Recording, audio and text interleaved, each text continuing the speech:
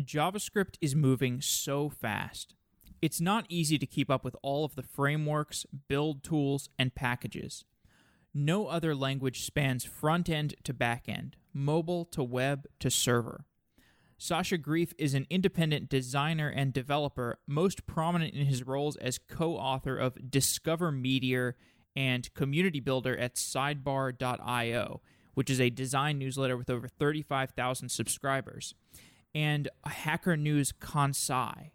He's currently best known in the JavaScript community as the maintainer of Vulkan.js, and for his annual State of JavaScript survey, which is now open for 2017, if you're interested in contributing to that survey.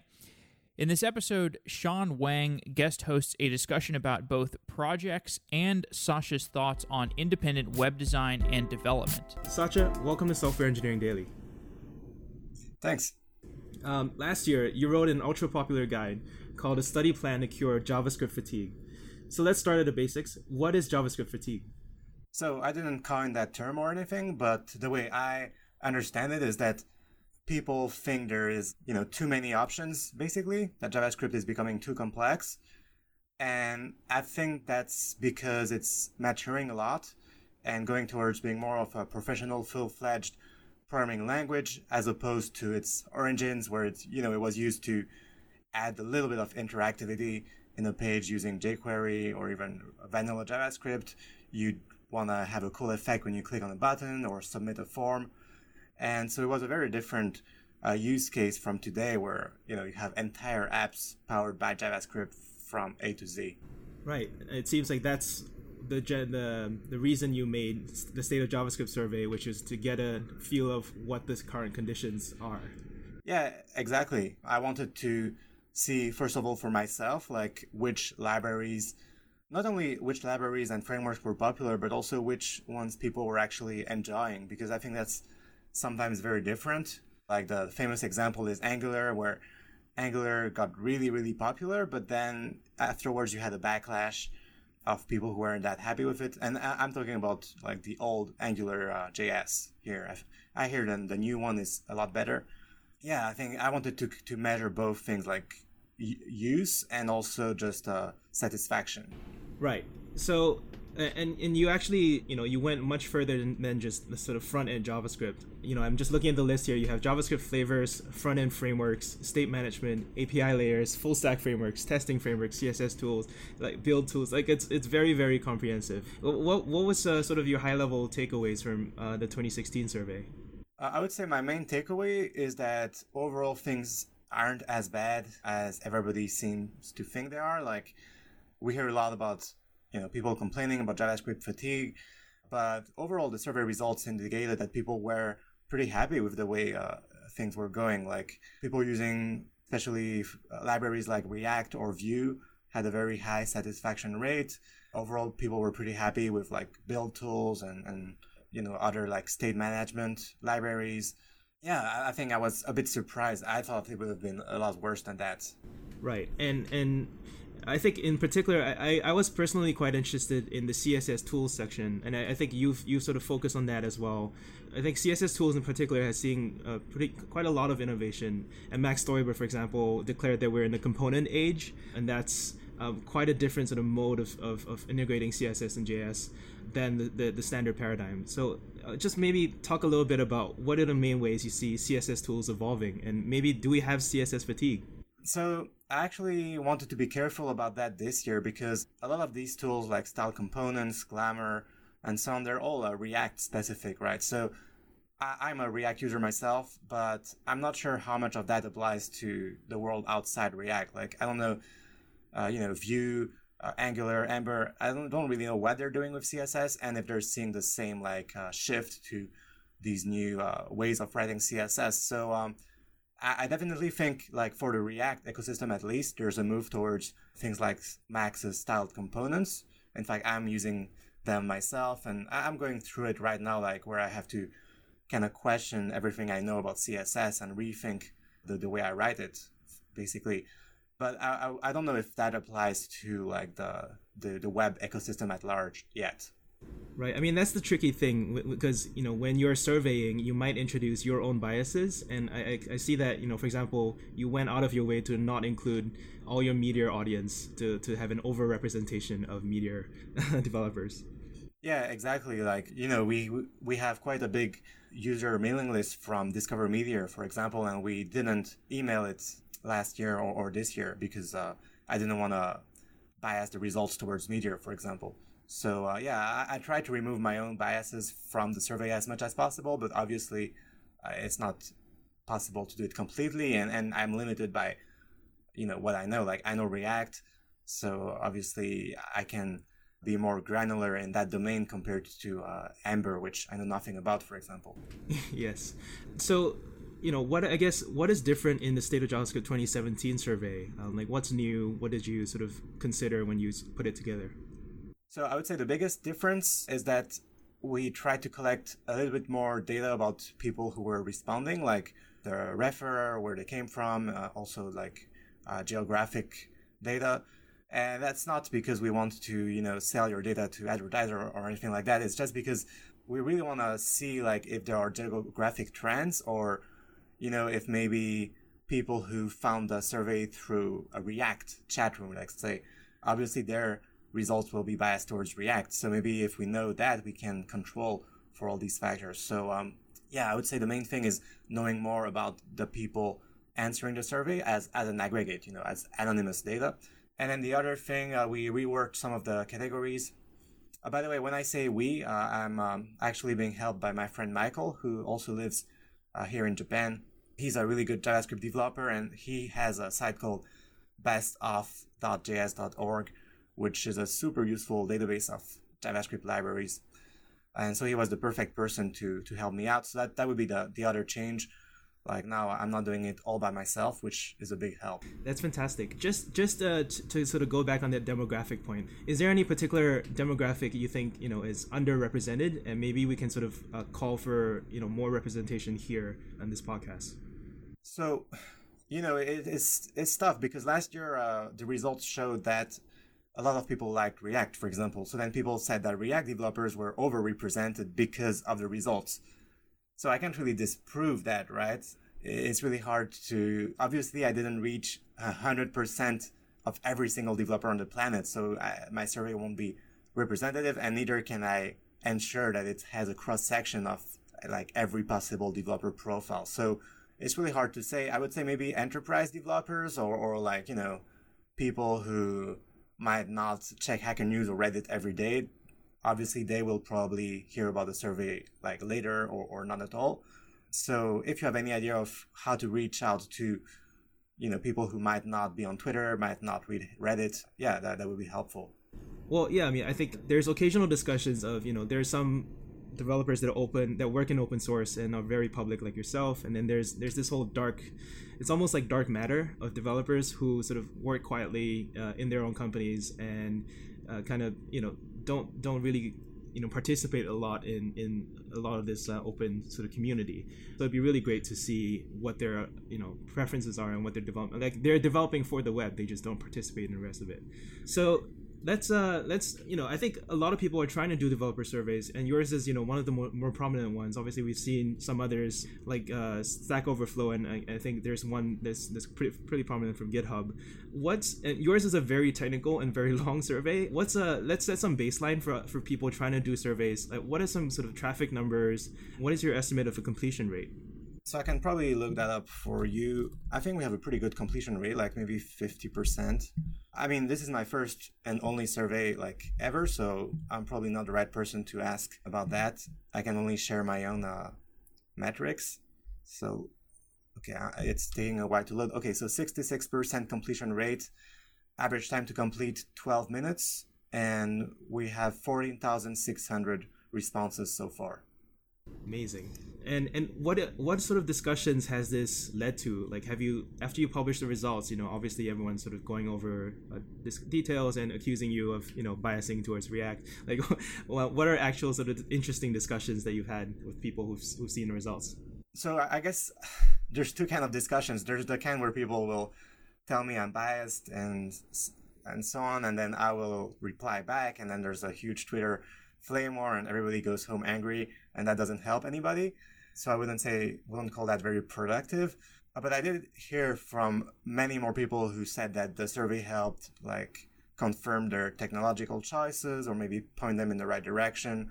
And that was really the goal from the start. Like, obviously I'm not trying to tell you, okay, you have to pick React because React is the best. That's what I would choose myself, but I'm not trying to push anybody in that direction necessarily. It's more about giving you more elements, more data points to help you make your choice. That's also why what I want to improve this year is, right, it's not trying to so much speak for every developer, but more tell you, okay, here's how people found the survey, here's the breakdown of people who answered the survey, and you can tell if these people match your own situation or not, and you can, take the data into account or maybe discount it based on that. Right. And, no survey is perfect. But, given that, I think you talked a little bit about this, but like, is there any specific way it sort of, the results informed you in your own development choices? Like, you mentioned Vue is interesting to look at. Right. Well, I guess it did confirm that React is probably a safe bet. So I've been all in React for the past year. I was already using React, but, it's just nice to see, okay, other React developers are pretty happy. There's no, the house is not on fire, there's no, huge catastrophe lurking a couple months from now, because that's what people always say. They're like, oh, well, React is cool now, but wait next year and then you'll have the next flavor of the month, or Facebook will do this or that. And I think the survey shows that it's probably not going to happen. Like, React people seem happy with it. It seems pretty stable. And we'll see this year if the new data confirms that trend. But at least, I would say it brought me peace of mind regarding my technological choices. Got it. And do you have a general framework? So, for example, if someone says on Hacker News or somewhere that something is the hot new thing, how do you decide if it's worth paying attention to? Like, how did you know that style components would be important? How do you decide whether something is even worth your time? Yeah, that's a really good question. I think it depends on a couple of factors. Like, first of all, who's behind it? If it's somebody who's recognized in the community, that's really important. And then also the justification they give for it. I remember when I first heard about style components, it wasn't just oh, here's a cool new thing. They were really explicit about what problem they were solving. They gave talks about the problems with CSS, with BAM, with CSS modules. And so, I feel a lot of developers will come up with something cool, but not really give the rationale behind it. Just hey, here's a cool thing I made. And that's fine.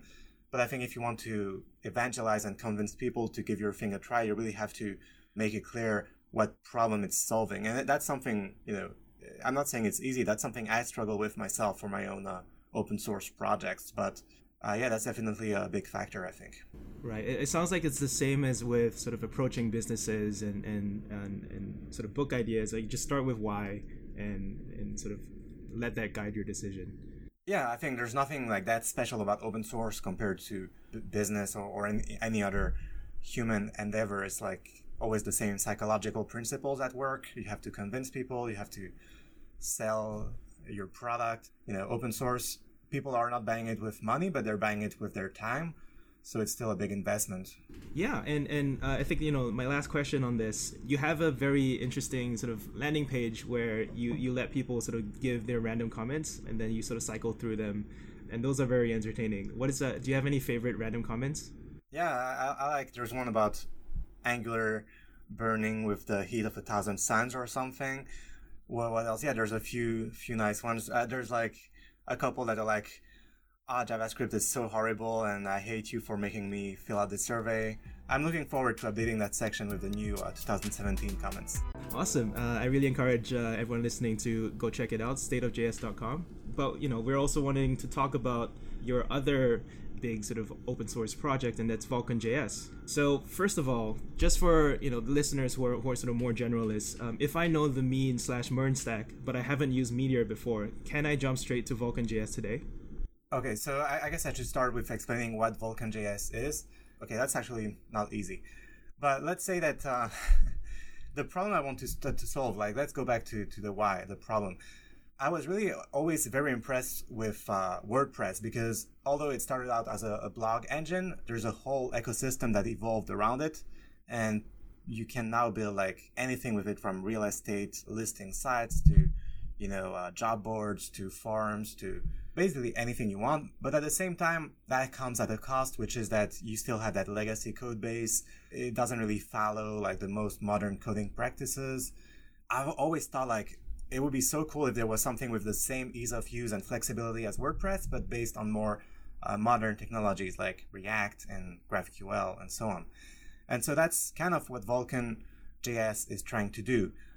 Give you a very easy way to get started with all these really modern and productive libraries. So right now it's not as easy as WordPress. You still need to know a decent amount of JavaScript and React and so on. But the goal eventually is to really have that ecosystem of plugins and themes and so on. And that's only possible if you have this common starting point, right? This common base. So that's what I'm trying to build. Like, it's also a bit similar to Rails in that aspect, they called it convention over configuration, right? The idea that you have a starting point, you have some best practice that are well defined. And that's also something that a lot of people don't like about the current state of JavaScript, the JavaScript fatigue. It's that there's a lot of ways to do things, but it's not always clear what the best way, or at least the way you should start with is. And that's also something I'm trying to address with Vulkan. There's this pendulum that swings back between opinionated and unopinionated, and some people like some things and some people like other things, and and there's a little bit of confusion there as to what's the best way forward is, especially in JavaScript. I think you're right. In the Ruby and Rails world, like everything's sort of resolved for you and you just kind of go and build stuff.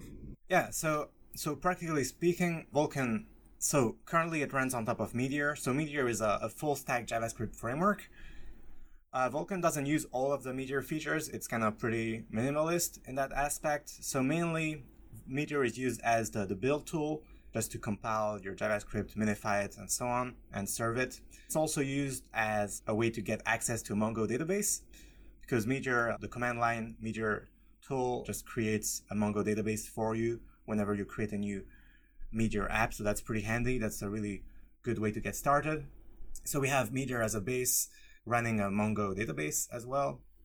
And then on top of that, we actually have a GraphQL server. So although Meteor comes with its own data layer thing, for Vulkan, we decided not to use it, or rather to migrate away from it towards GraphQL, because GraphQL is a much more common standard. And by adopting GraphQL, well, I mean, not only does GraphQL has its own advantages, but also since it's not tied down to Meteor, it makes it a lot easier to port your app to a different stack if you need to, and it makes it easier for us as well to maybe in the future evolve away from Meteor. So that's for the server. And then on the client, we use the Apollo client, which connects to your GraphQL endpoint, loads your data into Redux, and finally sends it to your component stack using React.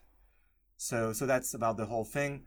I guess I should pause for now to see if you have any questions, because I've been talking for a while. Sure. Well, and that's what kind of leads into what my next question was going to be, which is obviously this is a full stack project and there's a lot of prior knowledge, and I think you're trying to I really appreciate that sort of WordPress analogy, which is I think you have the overall philosophy of you should get to some point where you don't have to understand everything about one particular component, like and you should just use it as a sort of like a black box to you.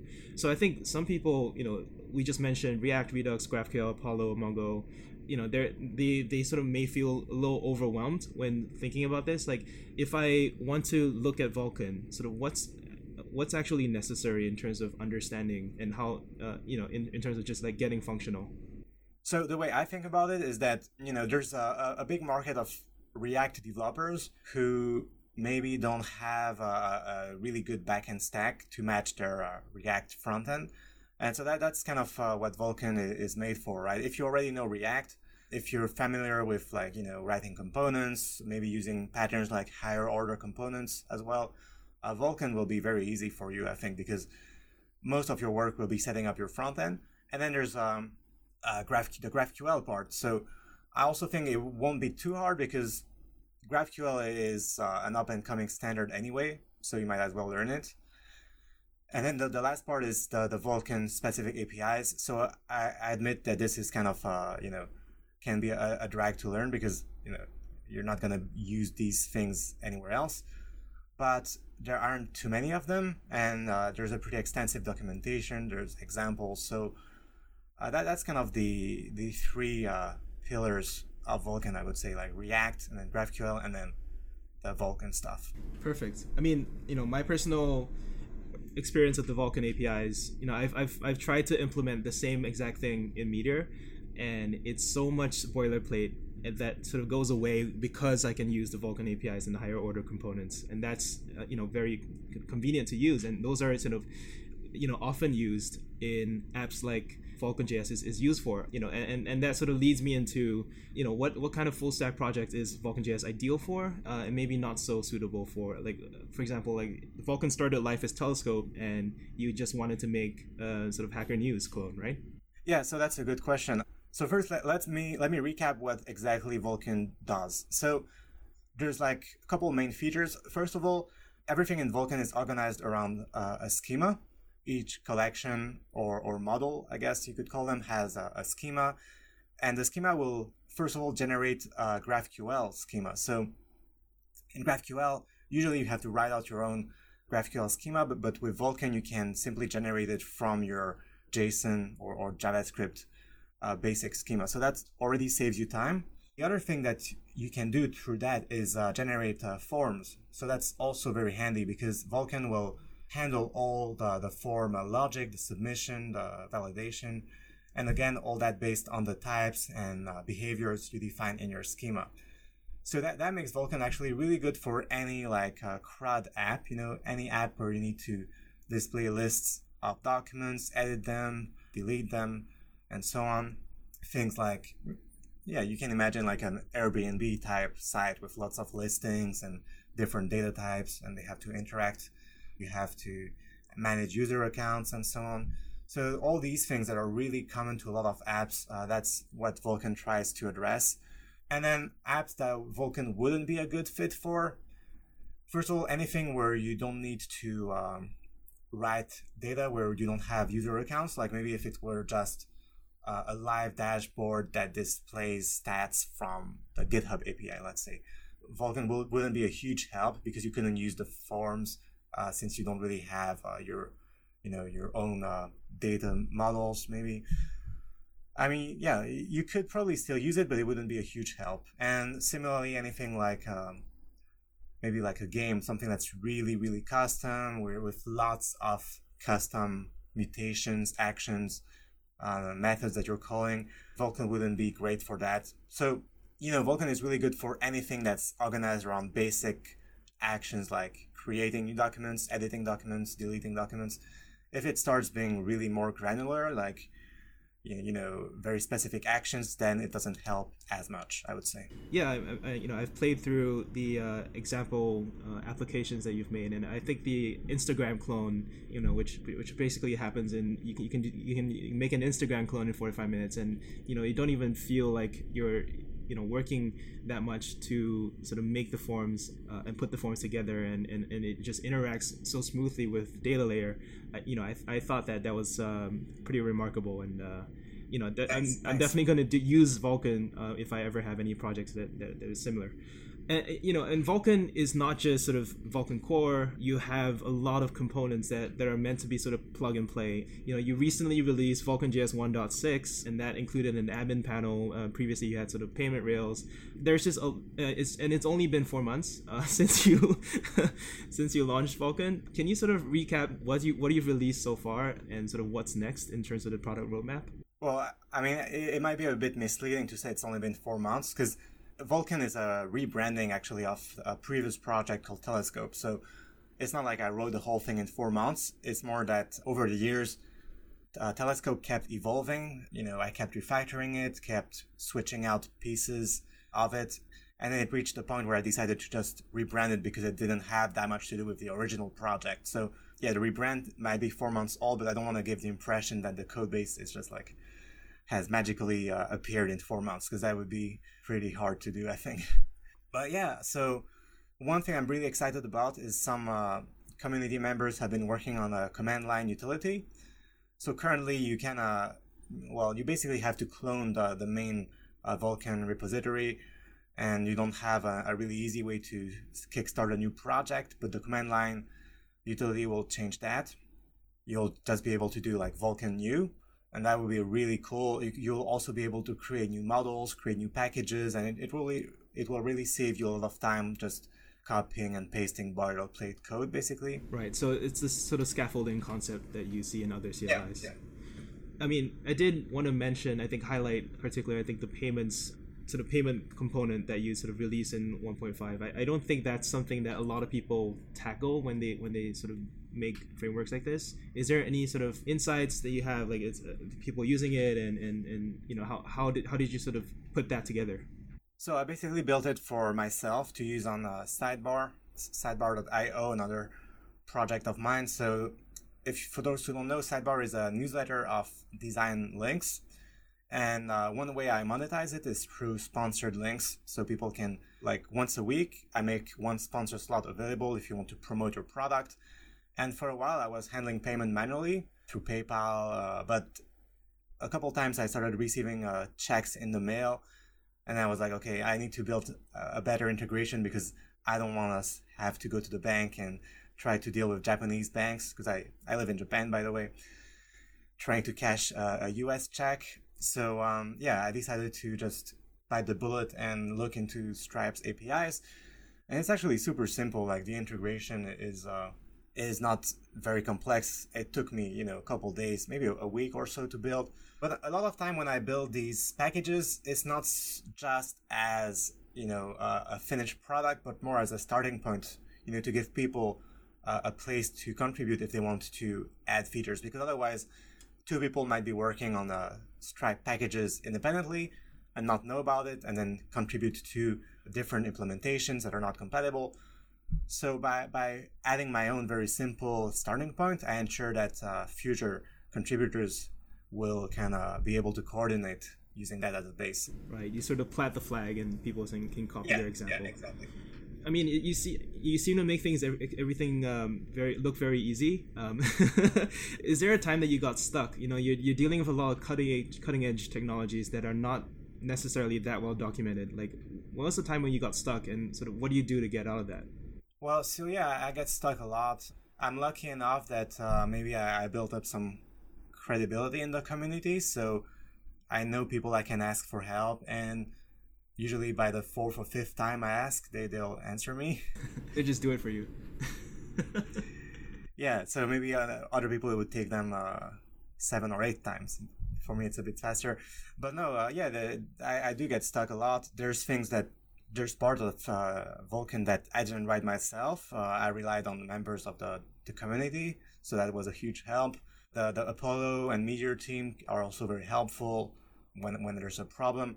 Yeah, overall, I don't know, it's a mix of being persistent and then also knowing when to let go. There's things that I know don't really work right now, but I've decided to just wait until maybe Apollo or Meteor or React or whatever teams fix them. Because I know if I take it upon myself to do it, it will take me like literally months of work. So that wouldn't be productive. So you have to pick your battles, basically. So, I mean, given that you sort of brought up Meteor, I'm just going to sort of detour a little bit and talk about Meteor. So just first of all, let's establish, what is your relationship with the Meteor development group? So I don't have any relationship.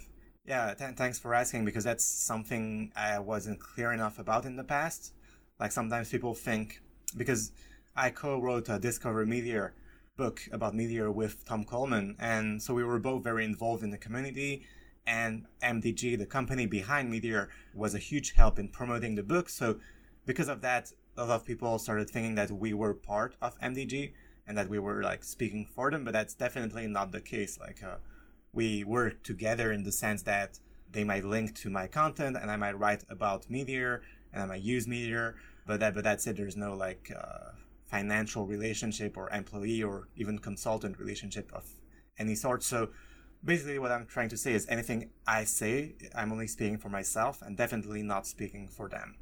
Right. I think it's very clear, and I did want to give you that opportunity to make that clear here as well.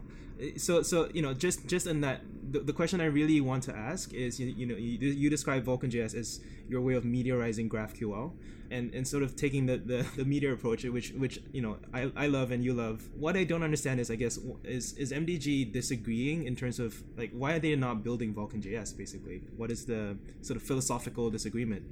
So I think what happened is that when Meteor first started out, like, I was there basically from the start. So I remember they used to have like a Trello roadmap, and that roadmap had things like forms, routing, server-side rendering, and those things were like in the 6 months column or 1 year column or whatever. And so everybody was like, oh great, Meteor is gonna do all these cool things for us, and everybody was super happy. But then what happened is that, like, reality struck, and I think MDG realized that it wasn't really doable to take on all these challenges plus building the rest of Meteor, like the package management system, the build tool, the data layer, the front-end layer. And yeah, they just had to make some tough choices, and some features got left by. And then what happened later on is that I think they started the Apollo project, and they realized their strengths lay in the data layer domain. And so they kind of refocused their energies towards that.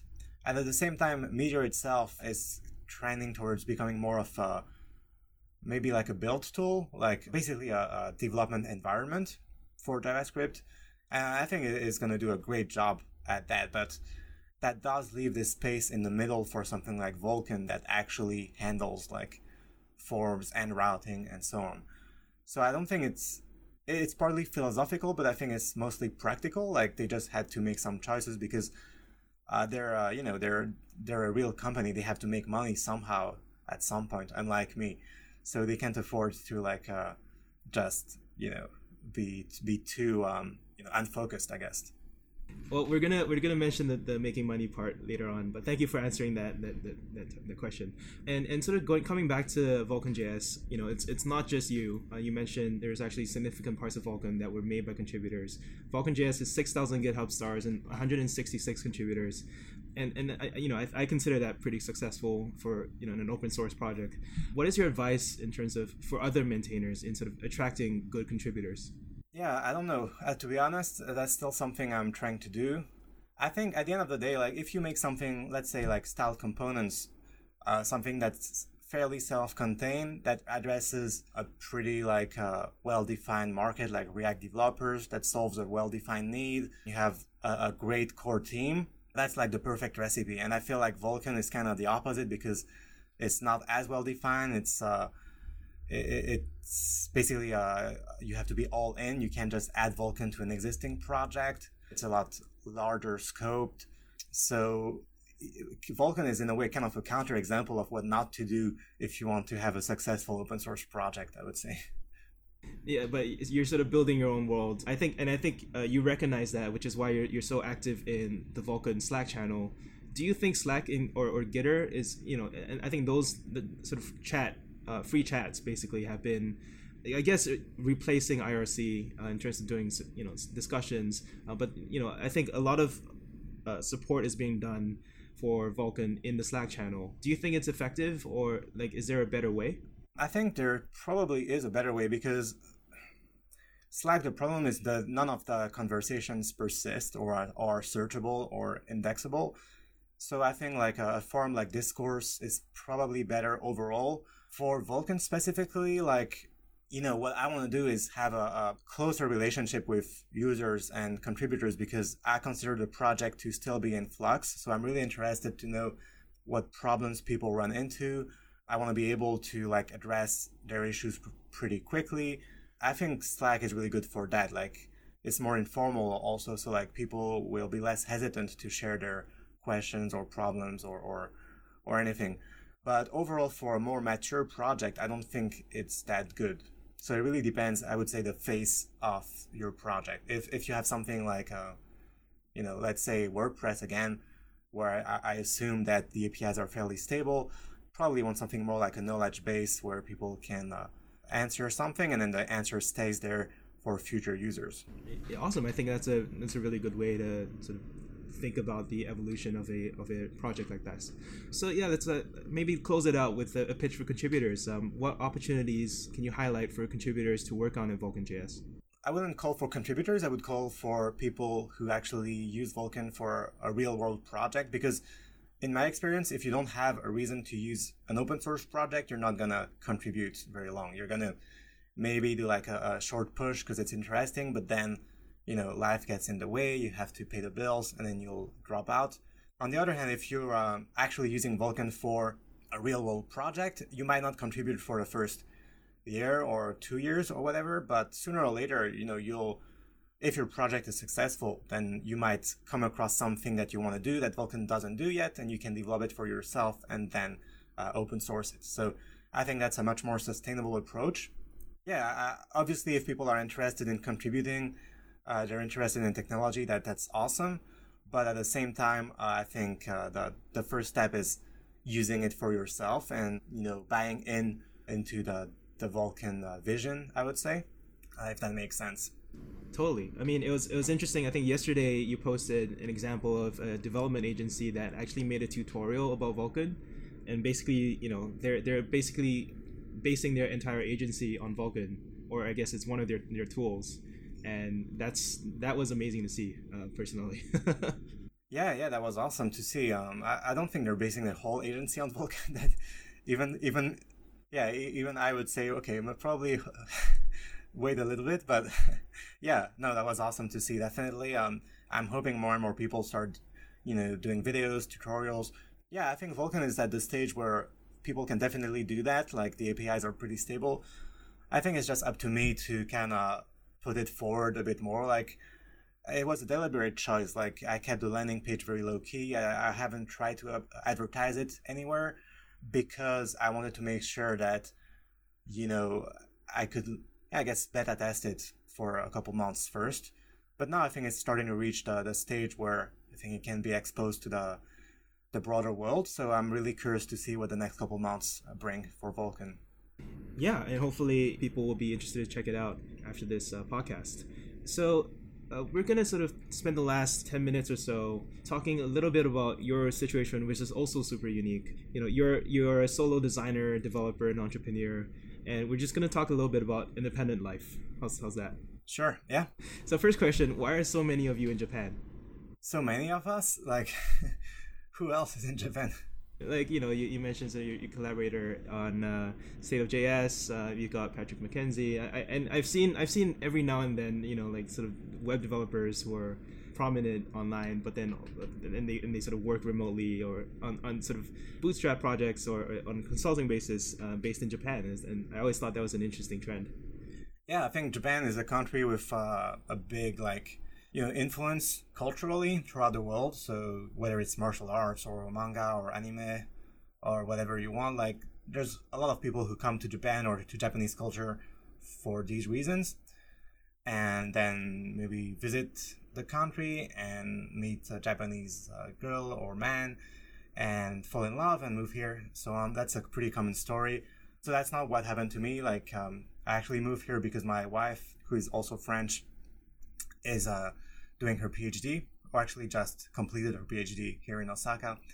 I don't have the same connection maybe, but I also really liked Japan even before. So I think it's just a country that attracts a lot of people, and then maybe you get confirmation bias somehow. Like, whenever somebody is living in Japan, you can pick it up.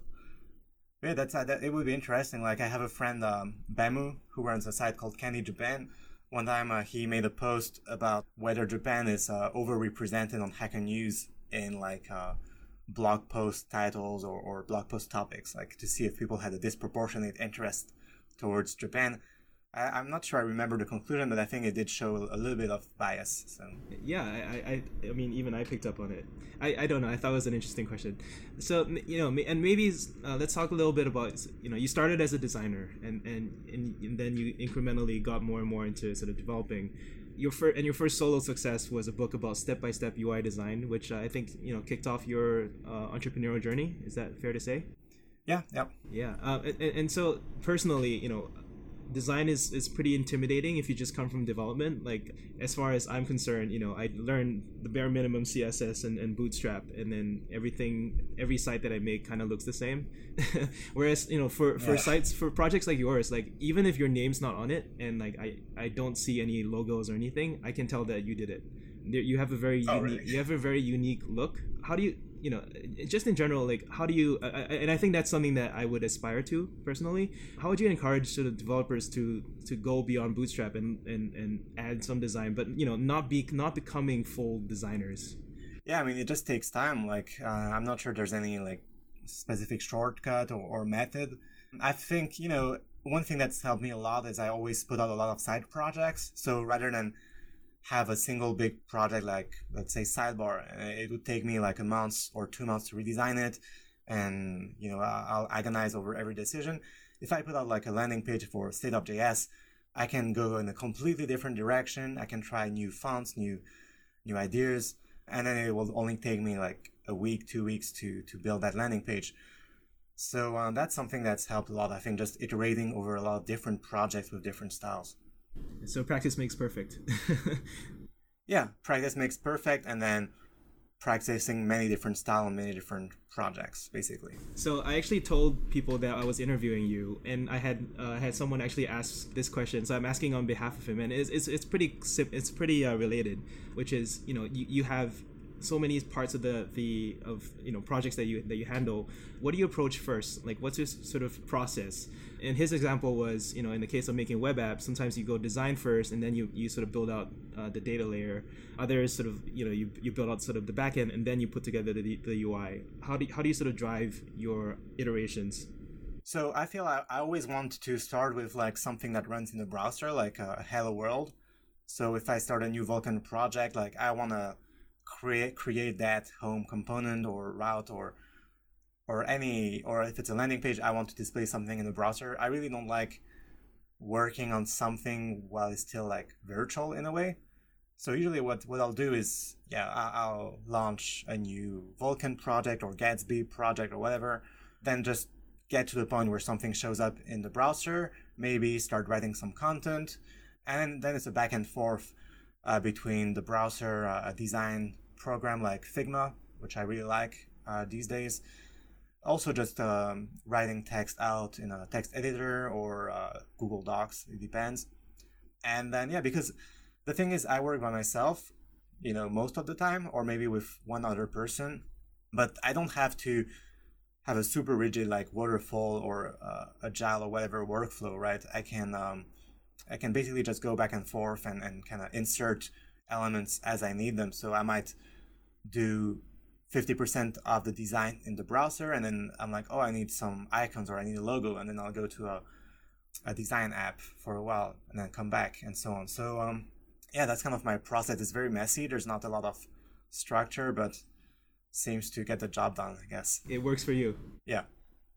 But like it can be I've been trying to collaborate more with other people recently, and sometimes it's like, well, okay, I reach a point where I'm like, I realize that my habits might not fit that well with other people. So that's definitely something you have to be conscious of if you have this very kind of idiosyncratic workflow. Got it. And you also have sort of broader thoughts on being a solo sort of entrepreneur. And I was pretty interested to read about the spiderweb strategy. Do you want to maybe talk a little bit about what that is and how that sort of informs how you sort of think about the range of projects that you're doing?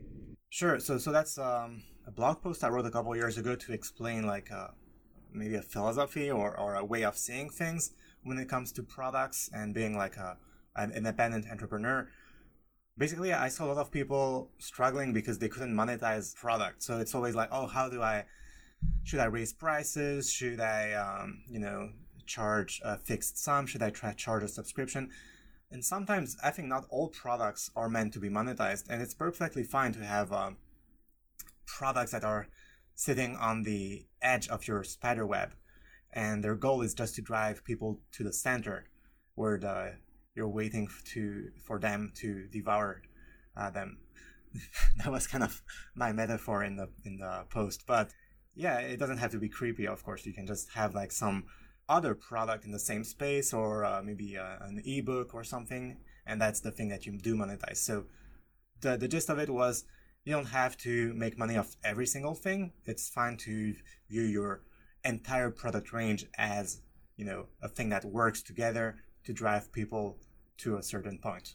Right, and they all sort of reinforce each other. Do you have a sort of inspiration or role model or mentor that maybe you've seen that work successfully pretty well? And I think you had a podcast with Nathan Barry a couple years ago too, and I think you guys were at the similar stage, and it was a very interesting discussion around how you guys were arranging your sort of product range, as you call it. Yeah, so I guess he went all in on a single product like ConvertKit, and he's doing a lot better than me, so maybe don't listen to me after all. But anyone else, I guess, in terms of programming or design or just business? So you mentioned Patrick McKenzie earlier, so that he's always been like pretty inspirational in terms of his attention to details and like optimization. I mean, I don't do any of that, but it's like still admire him. Who else? Yeah, Nathan Barry. I really like Tim Ferriss. I'm always jealous of him because he's like always finding the best way to do every single thing. At least that's the way it seems. Super optimized life. Yeah. I'm not really that way, but yeah, I kind of. That's my ideal. Maybe in the next life, I can reincarnate as Tim Ferriss. Well, I think both of you speak Japanese and you like jiu-jitsu, so I'm pretty sure he speaks it better than me. I might be better than him at jiu-jitsu. I don't know how much he practices. I think you should definitely challenge him. Yeah, yeah. I'll need to train a little bit first. Awesome. So I think that's about all we have time for. Shall we end with some calls to action? Well, go take the State of JavaScript survey if you haven't done so already. What else? vulkanjs.org if you want to check it out. I probably did a horrible job of explaining what it is and what it does, but there's documentation, there's videos, so that will be more helpful. And I think the YouTube channel was pretty good as well. Yeah, there's a YouTube channel. I'm also going to announce a new project that I haven't mentioned to basically anybody other than you so far, which is Indie Dojo. So hopefully by the time you hear this, the page will be live at indiedojo.co. And that's going to be a boot camp, basically like a 1-week coding camp in Japan, except instead of teaching you coding, we'll teach you bootstrapping, basically. So everything you need to know to, or not, maybe not everything, but like the basics that you need to know to launch your own business and to be an independent entrepreneur, including validating your idea, basics of design, branding, basics of user acquisition, content marketing, how to launch a product, all these things. So it will be a pretty intense 1-week bootcamp. And yeah, we're doing this for the first time. So I'm doing it with a friend, Maciek, who already organizes code camps. We just had this idea like, why not try to teach people something else than just coding? Like try to teach them the whole package. So yeah, go check out indiedojo.co if you want to come to Japan. The camp will be in November this year, so pretty soon. We'll see what happens. I guess it's an experiment. That's a complete surprise to me. And just to clarify on the sort of target audience, would these people be current programmers, software engineers who have maybe launched some side projects but want to sort of go full time, or yeah, are you exactly. Also targeting complete newbies? No, the ideal audience is somebody who already has a product or a product idea, who has some programming skills, but is really lacking in like the other areas, like feels limited by their lack of branding knowledge and marketing knowledge and so on. Awesome. Yeah, I think that's something a lot of people are interested in. I'm sure we're going to hear a lot more about that as you sort of proceed. So I'm definitely going to check it out, indiedojo.co. Yeah, and indie spelled I-N-D-I-E. Yes. And I'm personally going to plug Satya's personal site. I like I mentioned about your sort of design aesthetic. I think it's very clear when I look at your site, like what you're up to, the things that you've done, and it's just not. It just makes it such a pleasure to just kind of scroll through and check everything out. And I admire a lot of the stuff that you've done in the JavaScript community, and hope to sort of aspire to be like that one day. Yeah, I mean, that means a lot to me. So thanks. And by the way, the site is built with style components, which we were talking about earlier. Right. Awesome. Well, so thanks very much for coming on Software Engineering Daily. Yeah, thanks for having me.